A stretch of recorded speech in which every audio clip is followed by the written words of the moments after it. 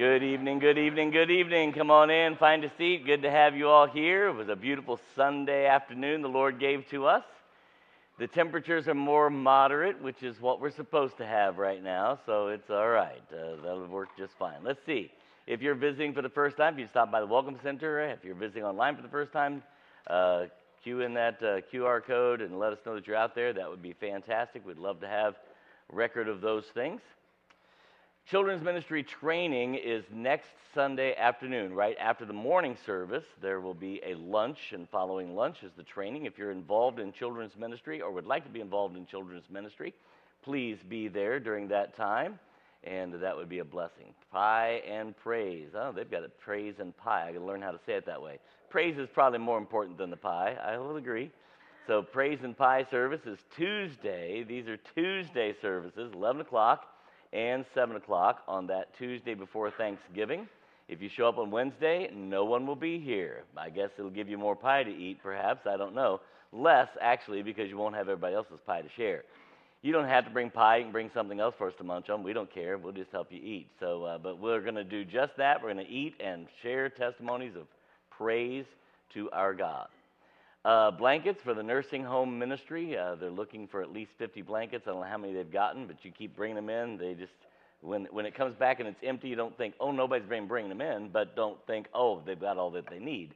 So if the box is still there, they still need more, and it's really just us to be a blessing to those folks. And then Christmas in Wanamaker.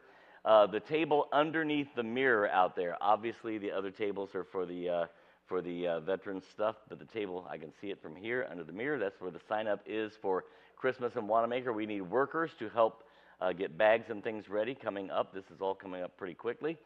Then we need some help at the actual event. So if you can help us out in the parade or help us out in the booth or both, you should be able to do both if you want to. It's always a great opportunity to just talk to people about Jesus. It's just a great opportunity. And we want to invite you to come out and be a part of it.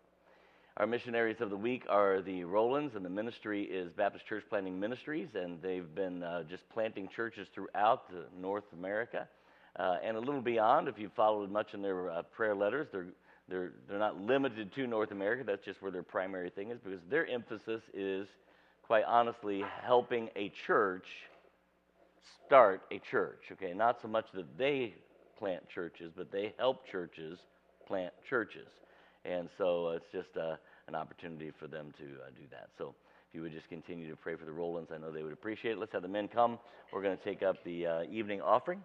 We're down just a little bit tonight. It is a holiday weekend, but we're glad to have you all here anyway. Good crowd this morning. It was always exciting to have that. Brother Chuck, would you ask God's blessing on the offering, on the Rolands, and up on our service tonight, please?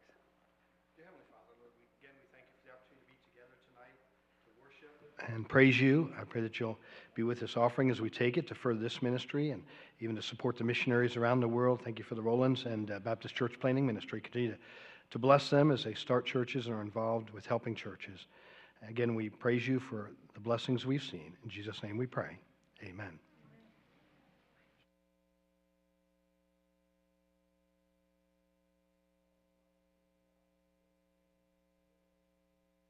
How I live to proclaim it. First song for this evening.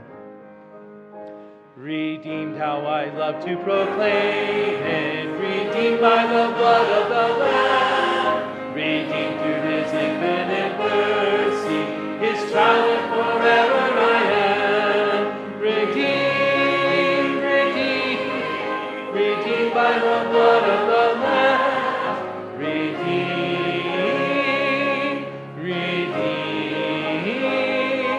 His child and forever I am. I think of my blessed Redeemer. I think of Him all the day long. I sing, for I cannot be silent. His love is the theme of my song. Redeemed, redeemed, redeemed by the blood of the Lamb.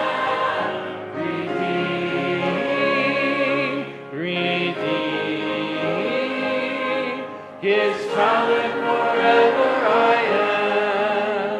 I know I shall see in His beauty the King in whose law I delight, who lovingly guarded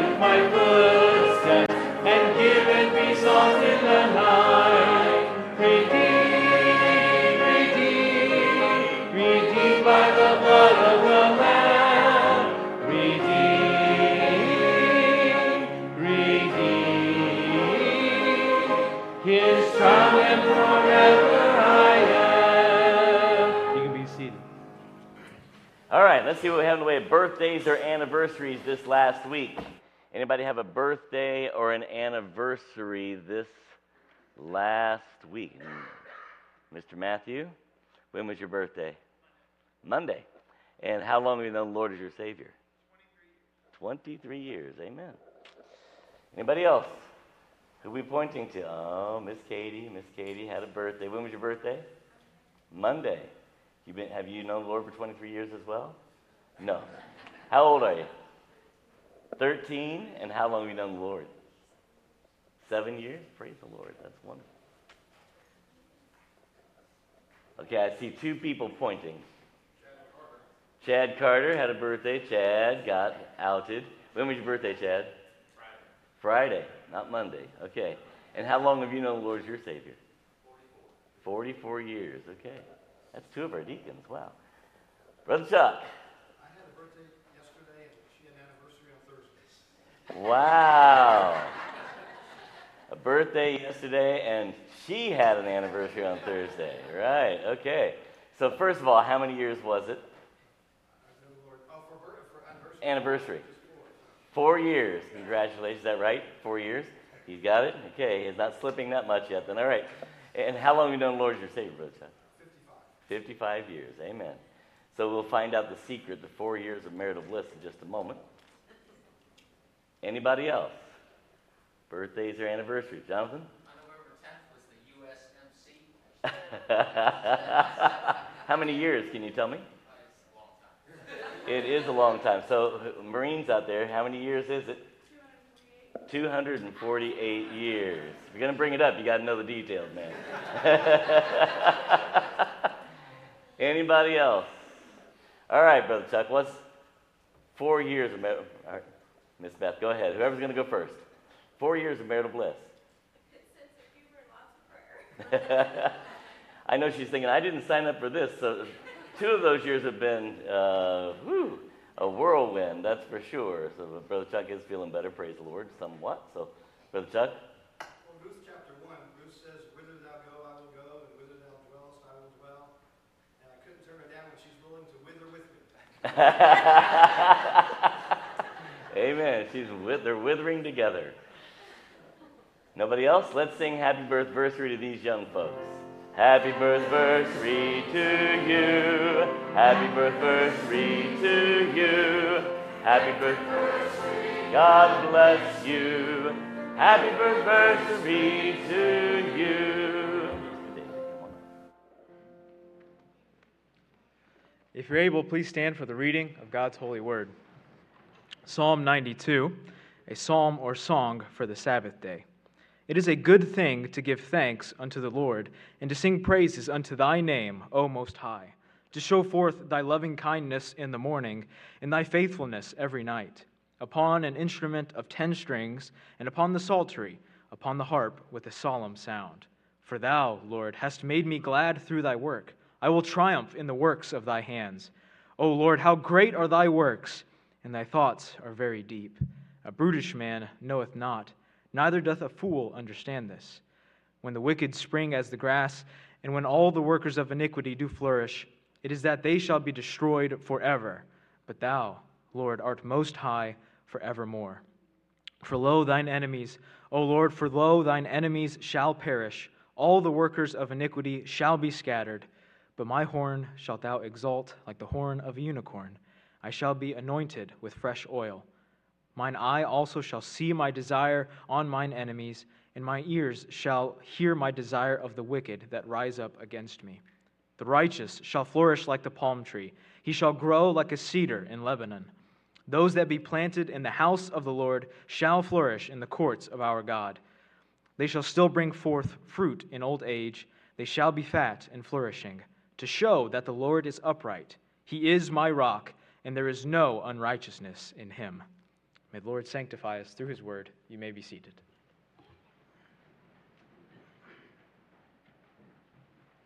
All right, next we'll sing "'Tis So Sweet to Trust in Jesus." 'Tis so sweet to trust in Jesus, just to take him at his word, just to rest upon his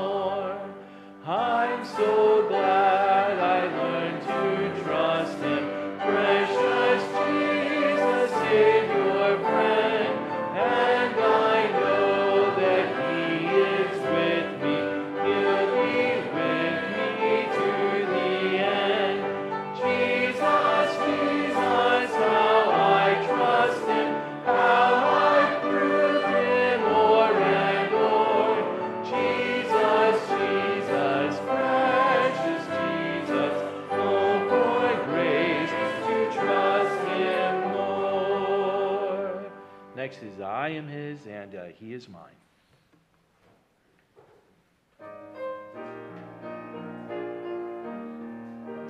Love with everlasting love, led by grace that love to know, Spirit leading from above, thou hast taught me it is so. Oh, this full and perfect peace, oh, this transforming life, in a love which cannot cease. I am his and he is mine, in a love which cannot cease. I am his and he is mine. Things that once were but alarms cannot now disturb my rest. Closed in everlasting arms, pillared on his loving breast. Oh, to lie forever here, doubt and care and self-resign, while he whispers in my ear, I am his and he is mine. While he whispers in my ear, I am his and he is mine. His forever, only his, who the Lord and me shall part. Ah, with what a rest of bliss Christ can fill the loving heart. Heaven and earth make great and free. Firstborn life in gloom declines, but while God and I shall be, I am his and he is mine. But while God and I shall be, I am his and he is mine. Makes me think of marriage, right? Because this really would be an appropriate song to sing at a marriage. I am his and he is mine, the bride. And it makes me blush to think of the relationship between me and God as a marriage. But I am part of the church, and Christ does say that the church is his bride, and he loves us that way. He wants us to lean on him and trust in him, like a wife does with a husband, right? It's a very interesting thing to think about. All right, let's sing the next song. Let's stand. We'll sing our hymn of the month, By Faith.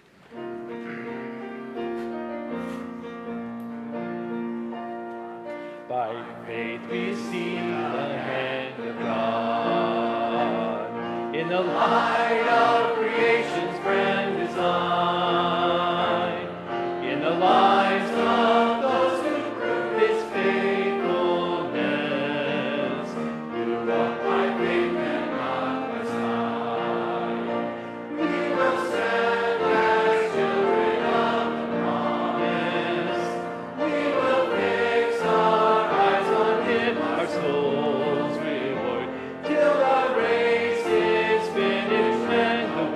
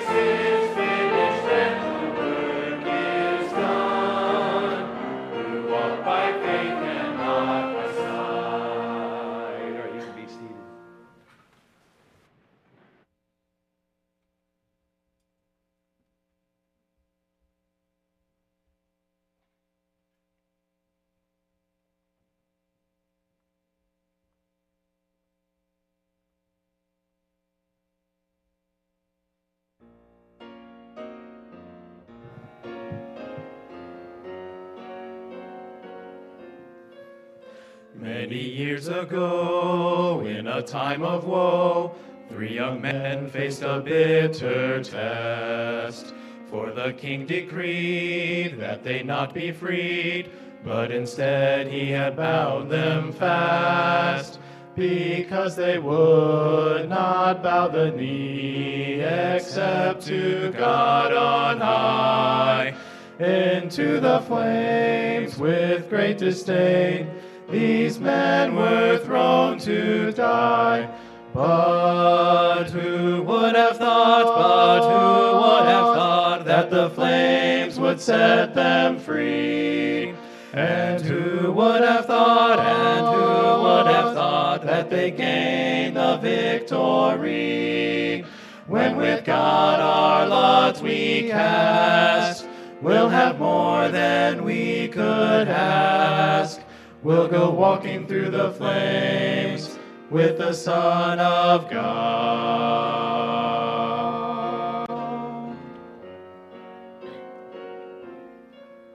When this evil king had performed this thing, he sat down upon his throne. But when he took yet a second look, he cried out with astonished tone, "Did we not cast into the fire a group that numbered 3? Now they're walking round as though unbound, with a 4th like deity. But who would have thought that the flames would set them free? And who would have thought that they gained the victory? When with God our lots we cast, we'll have more than we could ask. We'll go walking through the flames with the Son of God.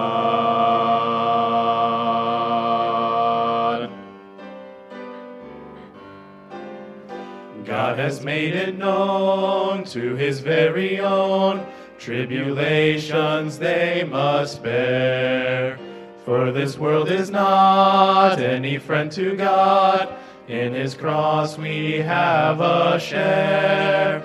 But when the hour of trial comes, and fire is all around, we'll find the place we're walking on is really holy ground.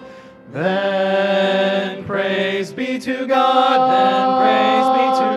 that the flames will set us free. And praise be to God, we shall gain the victory.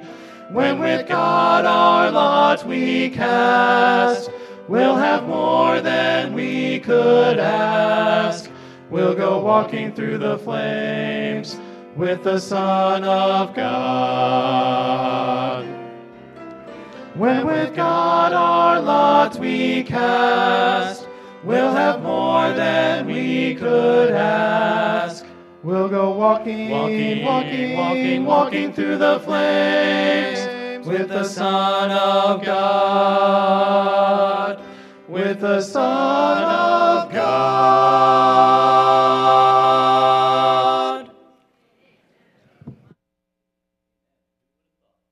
We're going to set up a couple of microphones down here on the floor, and we ask if you're going to share some things about a veteran that you come to the microphone so people can hear you. And so I'm going to ask you to go ahead and just start moving forward if you want to do that. You can share about a family member, you can share about yourself, whatever, or just share something about our country. If anybody wants to go first, I'm not going to give you a whole lot of time. Step right on up there. Thank you. All right, my grandfather is Paul James. He served in the Pacific. My father has a ring that was made out of a Japanese plane that was shot down over there. And it's very special to him. He wears it all the time in remembrance of my grandfather and when he served. And my father also served in Vietnam for a short while on the line, very close to the demilitarized zone. But very thankful for everyone who has served and appreciate your service. Amen. Come right on up. I come from a family of, I'm the third generation. My granddad was a Marine before World War I. My dad served in the Merchant Marine during World War II, and I served during the Vietnam era, as well as in Iraq, mind you, after I retired. But I just can't get the military piece out of my life.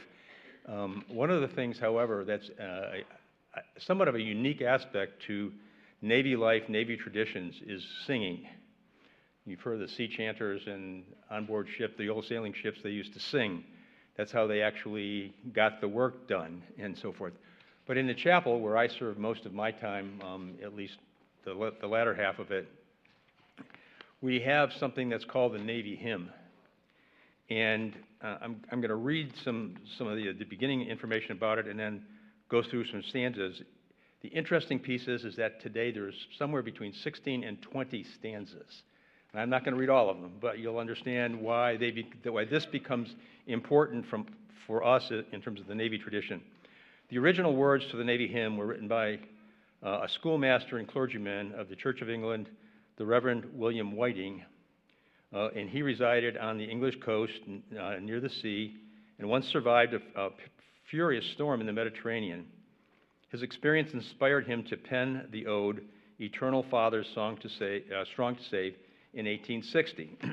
The original three stanzas go like this: Eternal Father, strong to save, whose arm hath bound the restless wave, who bids this mighty ocean deep its own appointed limits keep. O hear us when we cry to thee for those in peril on the sea. O Christ, whose voice the waters heard, and hushed their raging at thy word, who walkest on the foaming deep, and calm amidst the rage didst sleep. O hear us when we cry to thee for those in peril on the sea. Most Holy Spirit, thou dost brood upon the chaos dark and rude, and biddest angry tumult cease, and give for wild confusion peace. O hear us when we cry to thee for those in peril on the sea. Now, I don't know if you caught it, but the first stanza was to the Father, the second stanza was to Christ, and the third one was to the Holy Spirit. And to that has been added all these additional stanzas that are part of the American tradition when the American Navy brought this into our history, into our tradition. Lord, guard and guide the men who fly through the greatest spaces in the sky. Be with them always in the air, in darkening storms or sunlight fair.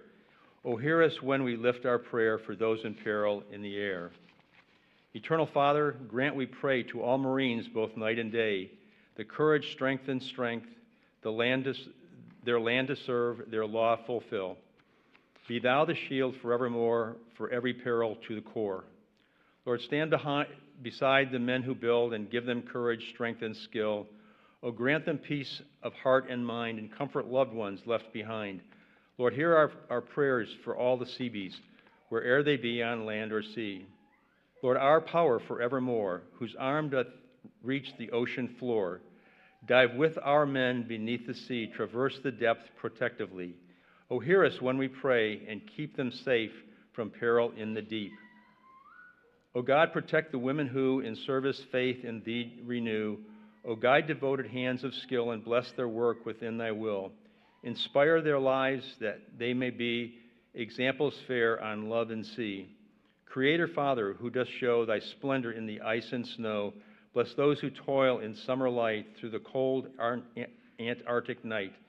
As they their frozen wonders learn, bless those who wait for their return.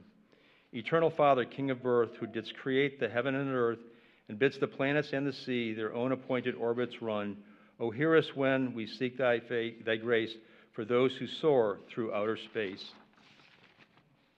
Creator Father, who first breathed in us the life we received, by power and thy breath restore the ill and men and wounds of war. Bless those who give their healing care, that life and laughter all may share. And then the one that's the favorite of all of us when we're deployed is this one. God, who dost still the restless foam, protect the ones we love at home. Provide that they should always be, by thine own grace, safe and free. O Father, hear us when we pray for those we love so far away.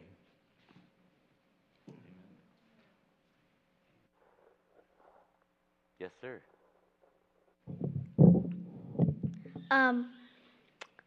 My great uncle Kent was a paratrooper.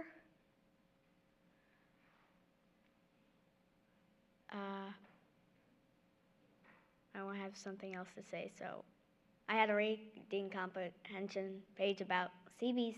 A paratrooper. Everything okay? Okay.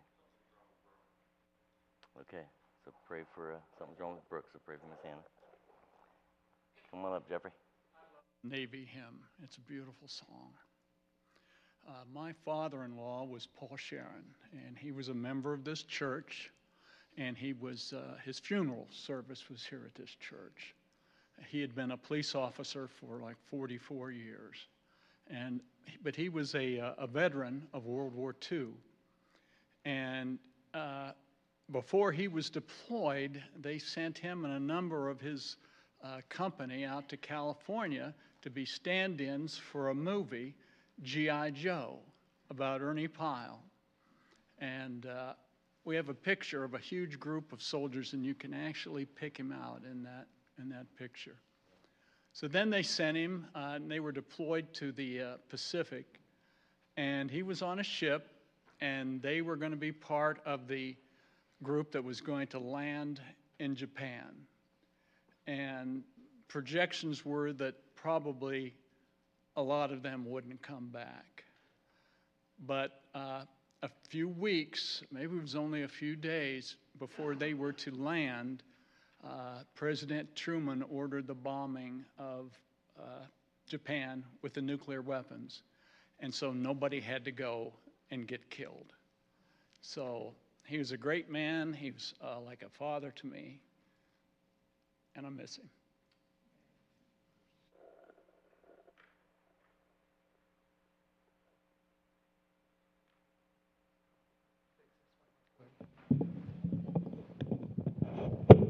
There we go. There are 3 men in my family that were in the military that I'm familiar with, I guess 4. Both of my grandparents served. My mom's dad was in World War I, and he got gassed and had some problems the rest of his life as a result of that. But on my dad's side, my grandfather and his brother were very prominent in the development of private aviation in the state of Wisconsin. But as a result of their aviation experience, my grandfather, who I never met, he was killed when my dad was 9, was stationed in California in airplane repair and basically airplane parts. So he worked to provide all of those aircraft parts for the World War II planes that took off out of California to go around the world. And my great uncle was one of those who actually flew those airplanes. And then they came back afterwards and developed private aviation in Wisconsin, ending up in the Wisconsin Aviation Hall of Fame. But they're men. I think I met my great uncle maybe once because he died 1970, 1972. And we were in Montana pretty much before that, so I never got to meet him. But just a reminder that not all of the guys left home. Some of them stood by the stuff in a military sense, and they were just as important. That's a biblical concept. You know that, right? So David's men, that's where that phrase comes from. David left some of the men to stay by the stuff, and the others then kind of mocked them. And David said, no, this is equally as important, and created an established way to honor those who stood by the stuff. And we use that as a phrase that people don't always understand. All right, we're in Psalm 15. Anybody go home and read Psalm 15? Okay, 4 of you. There you go. All right, so Psalm 15, the short little psalm. This morning we were looking at being a soldier and how we can do that. So Jason mentioned a ring. Have you guys ever noticed that I wear 2 wedding bands? Most people don't even notice it. It's really funny. So this is a wedding band. This is my wedding band. This is actually, I wear this just in honor of my dad. I can't hardly get it off anymore.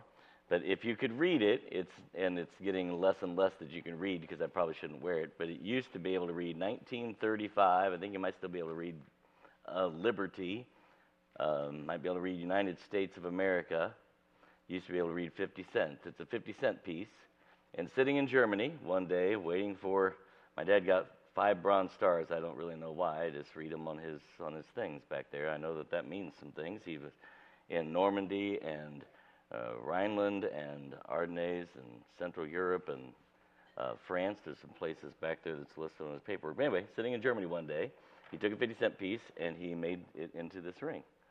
And I can tell you how to do it. Dad showed me how to do it, and I've made a couple myself just for fun. But anyway, I just wear that in honor of my dad. So that's what it is. You can't use a modern-day 50-cent piece if you don't have one that's a silver one. If you don't have one like before 1939 or something like that, it won't work. I'm just telling you. So don't go home and try to make one. It'll just break up on you.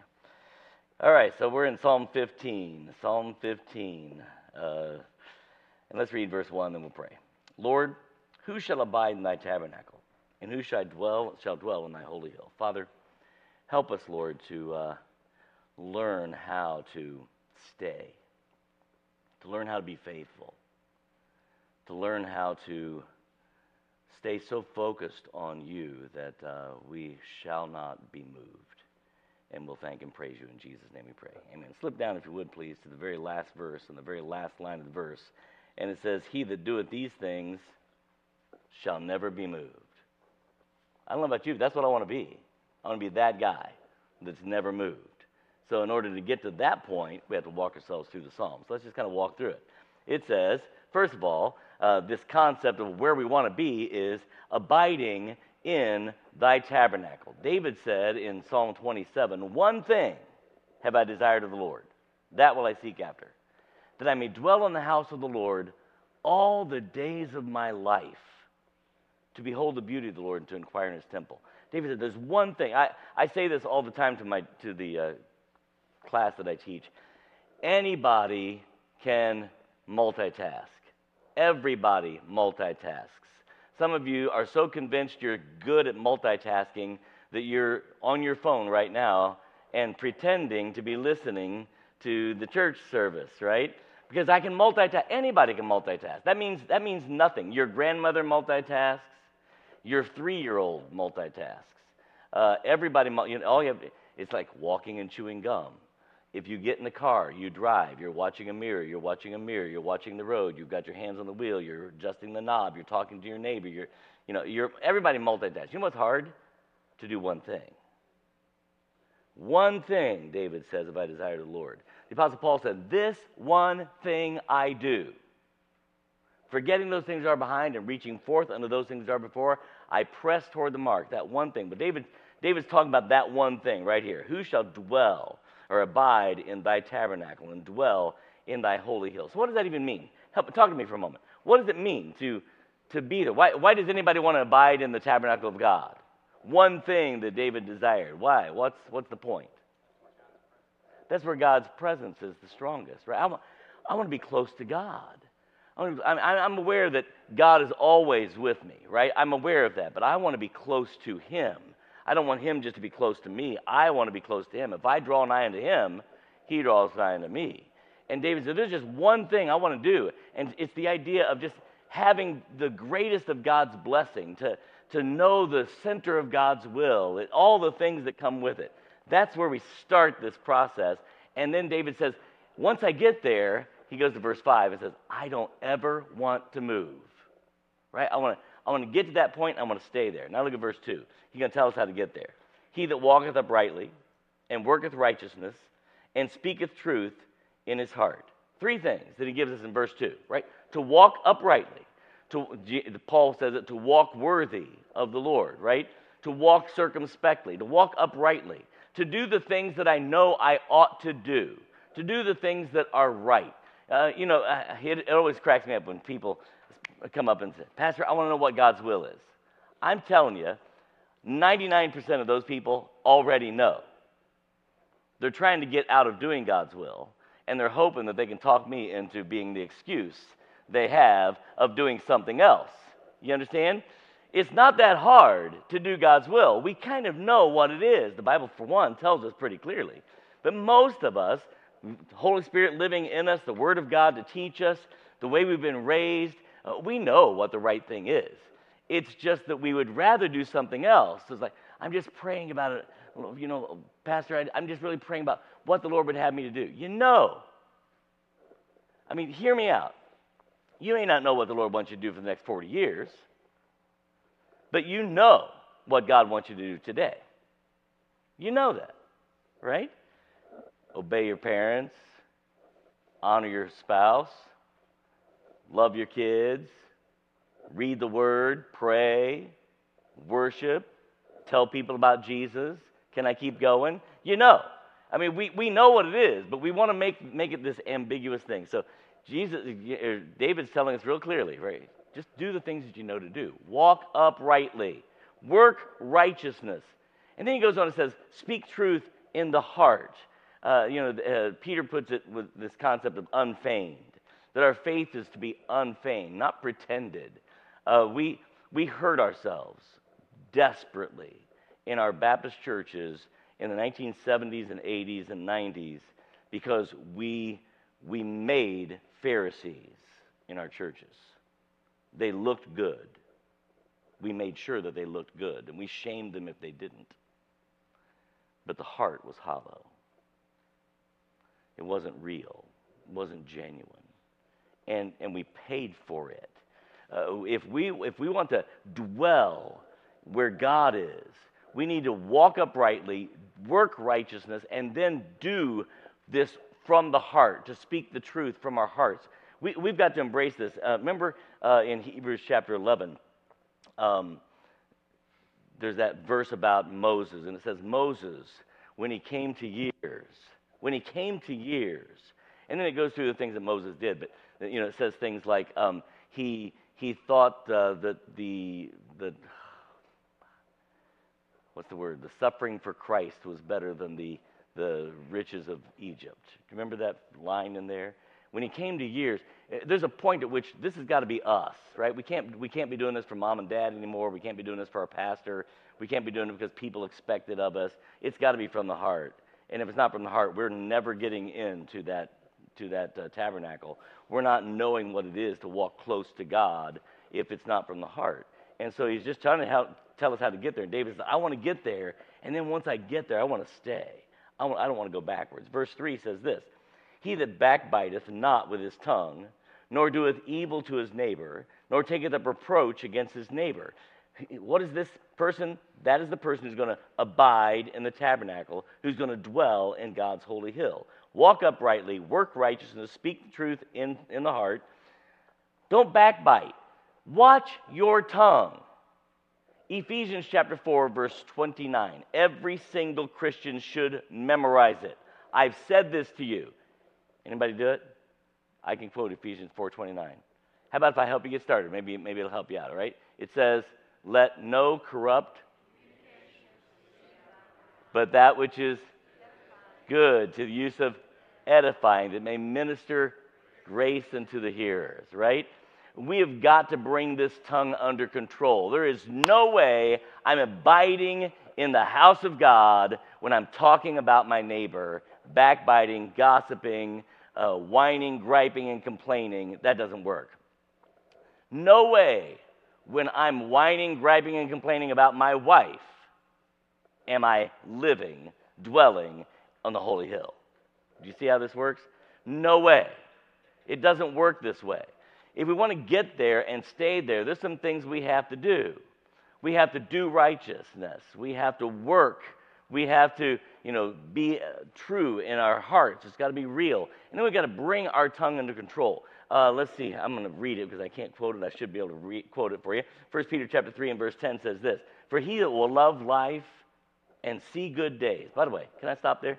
You want to love life and see good days, teenagers? Would you like to just have a life that you love to live? First of all, you ought to take my life. Not take it like kill me, but you could do that if that's what you want to do. But you ought to live my life. I am serious. I love my life. I get up every day saying, and I'm not making this up. I love doing what I do. It's just a joy. You folks make it a joy. God makes it a joy. My family, I just love it. I love my life. It's great. Here's what the Bible says. If you want to love life and see good days, would you like to see some good days? Do you believe that the best days are already behind you? Well, if that's what you believe, then you don't believe this verse. Because see good days is future. Do you want to love life and see good days? Do you believe that there's good days in your future? Here's what the Bible says. Listen to what it says. Let him refrain his tongue from evil and his lips that they speak no guile. Learn to control this tongue. That tongue, the Bible says, is a fire, an unruly fire. And it is set on fire of hell. It is not a good. When we let our tongue go out of control, it messes everything up. The moment I start using my tongue the wrong way, I'm literally running from the temple of God, saying, I don't want closeness to God. I don't want God's blessing. I don't want to know what it's like to be in the center of God's will. We're running away from the holy hill. Bring this tongue under control. It's an important step of the Christian life to control this tongue. And doeth evil to his neighbor, nor doeth evil to his neighbor, and taketh no reproach against his neighbor. This is what God wants to bring us to. This is what it means to dwell. David said, one thing have I desired, that I may dwell in the house of the Lord all the days of my life. That would be just the greatest joy, to walk daily with the Lord. Verse 4 says, in whose eyes a vile person is contemned, but he honoreth them that fear the Lord. He that sweareth to his own hurt and changeth not. So this verse is like, I don't want to be involved in hurting other people, but instead I want to be honoring God. I want to fear the Lord.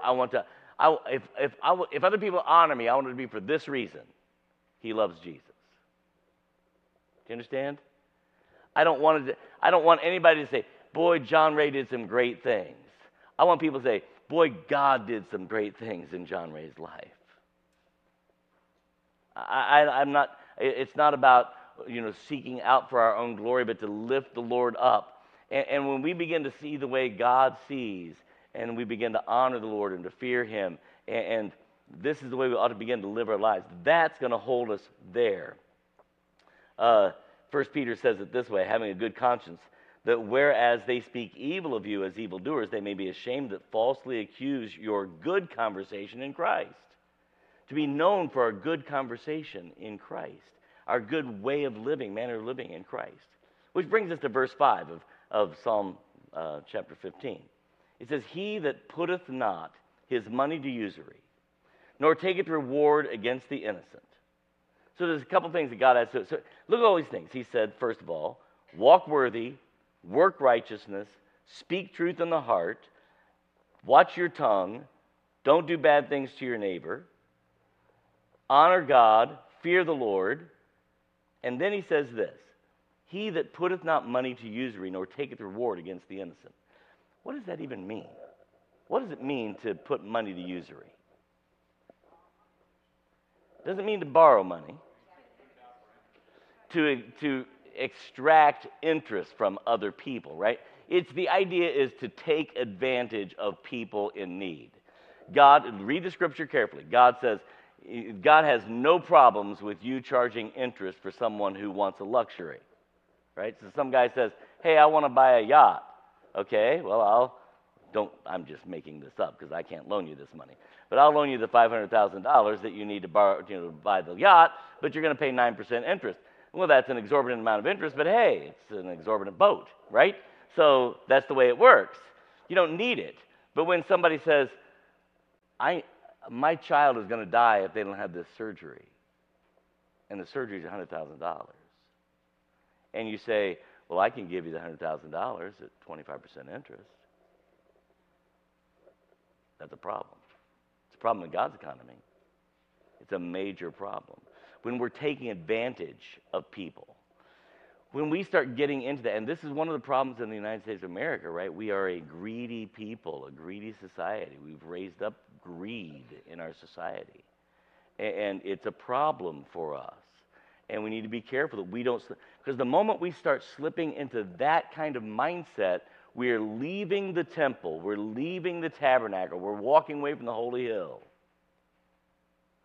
If we want to stay there, if we want to know God's blessings and see good days, if we want to enjoy the presence of God on a regular basis, we must walk worthy, walk righteously. We must do righteousness. We must be, careful to watch our tongue, and all those things that were listed out in this passage. We've got to get to this point. And the last one is that we don't take advantage of people.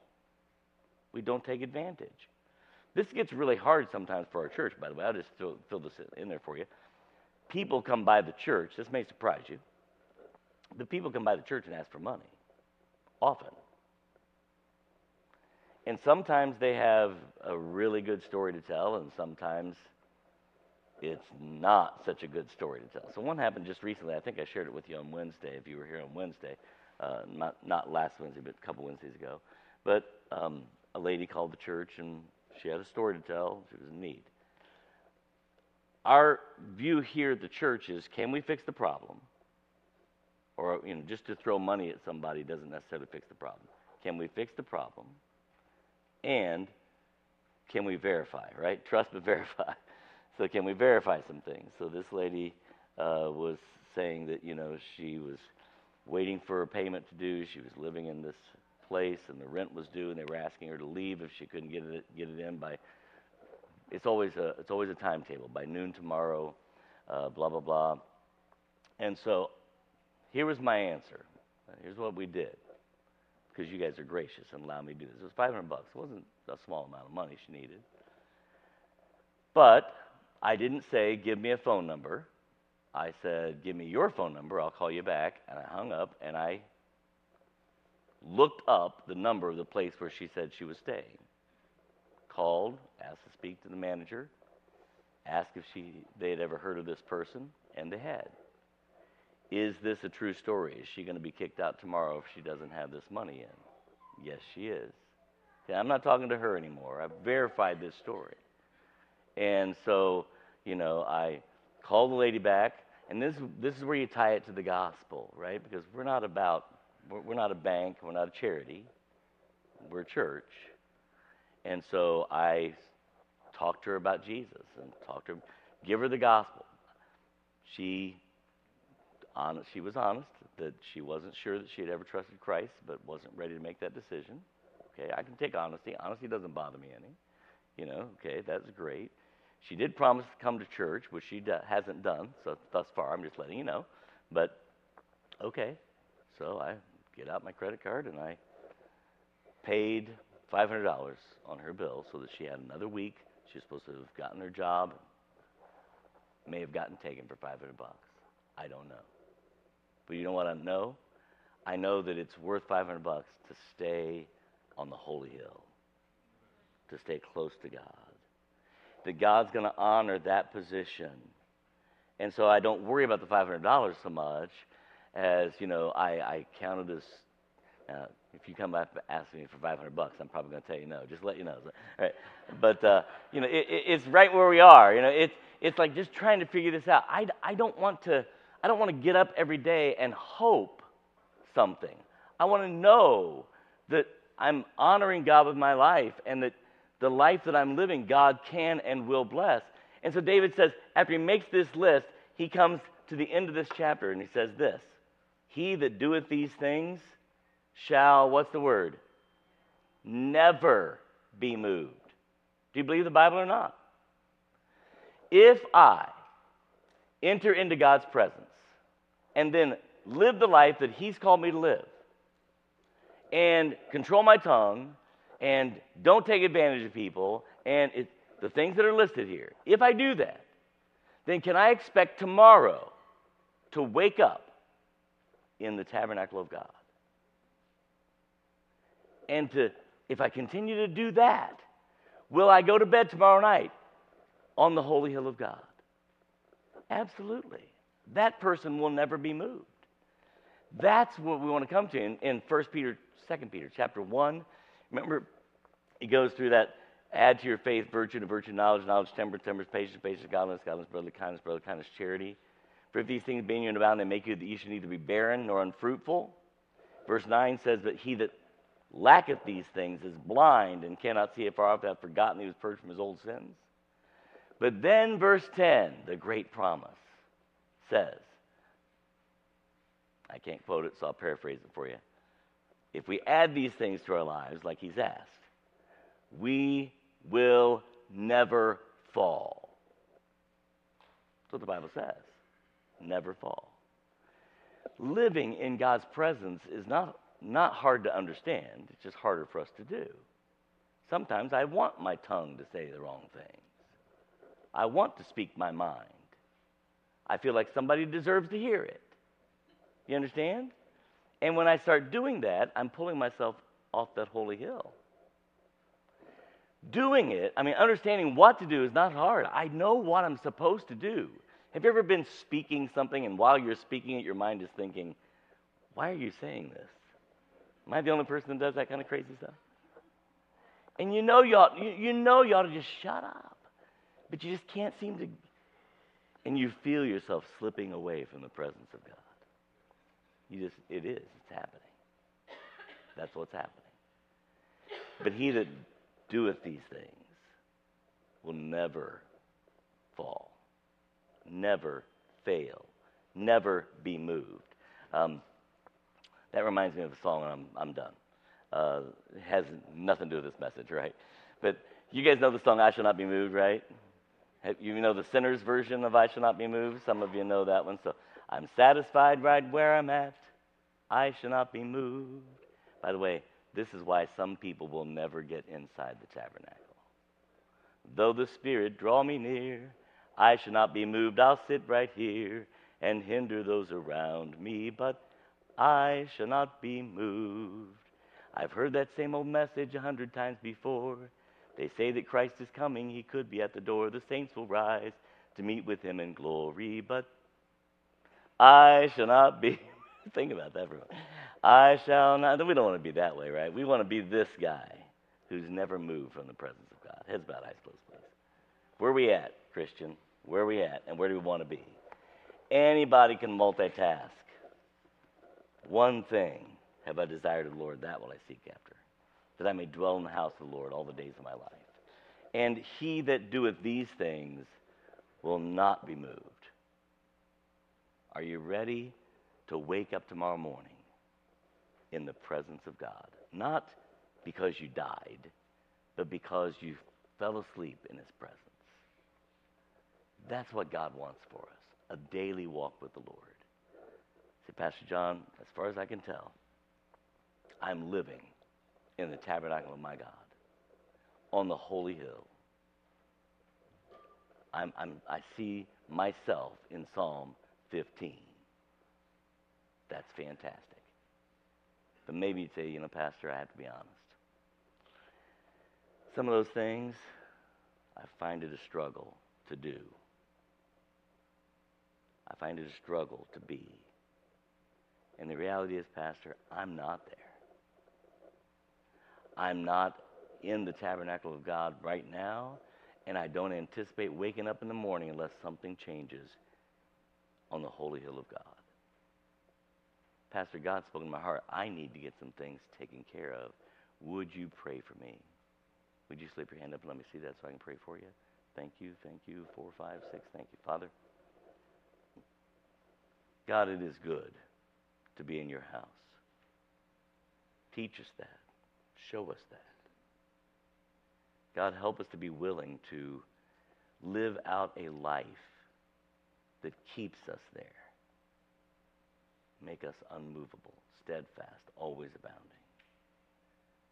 And Father, we will thank and praise you in Jesus' name we pray. Amen. Let's stand. We're going to sing Just As I Am. The altar's open to you. You step out and do business with the Lord as he's spoken to your heart. Let him have his way, would you?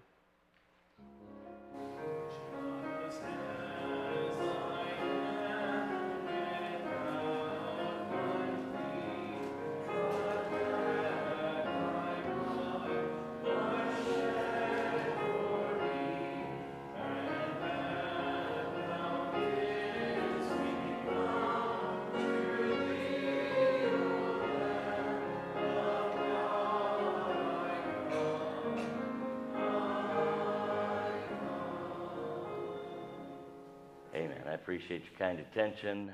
So do me a favor, a couple minutes, you can hang around, that kind of thing, but there's play practice, and it's going to be in here. So if we can clear out and do our fellowshipping out there, that'll make it much easier for them in here to get that play practice going and done at a decent hour. Anything else I'm supposed to be announcing? Don't forget to sign up for the Christmas and Wanamaker. The Lord bless you, keep you, make his face shine upon you, give you peace. God bless you. You are dismissed.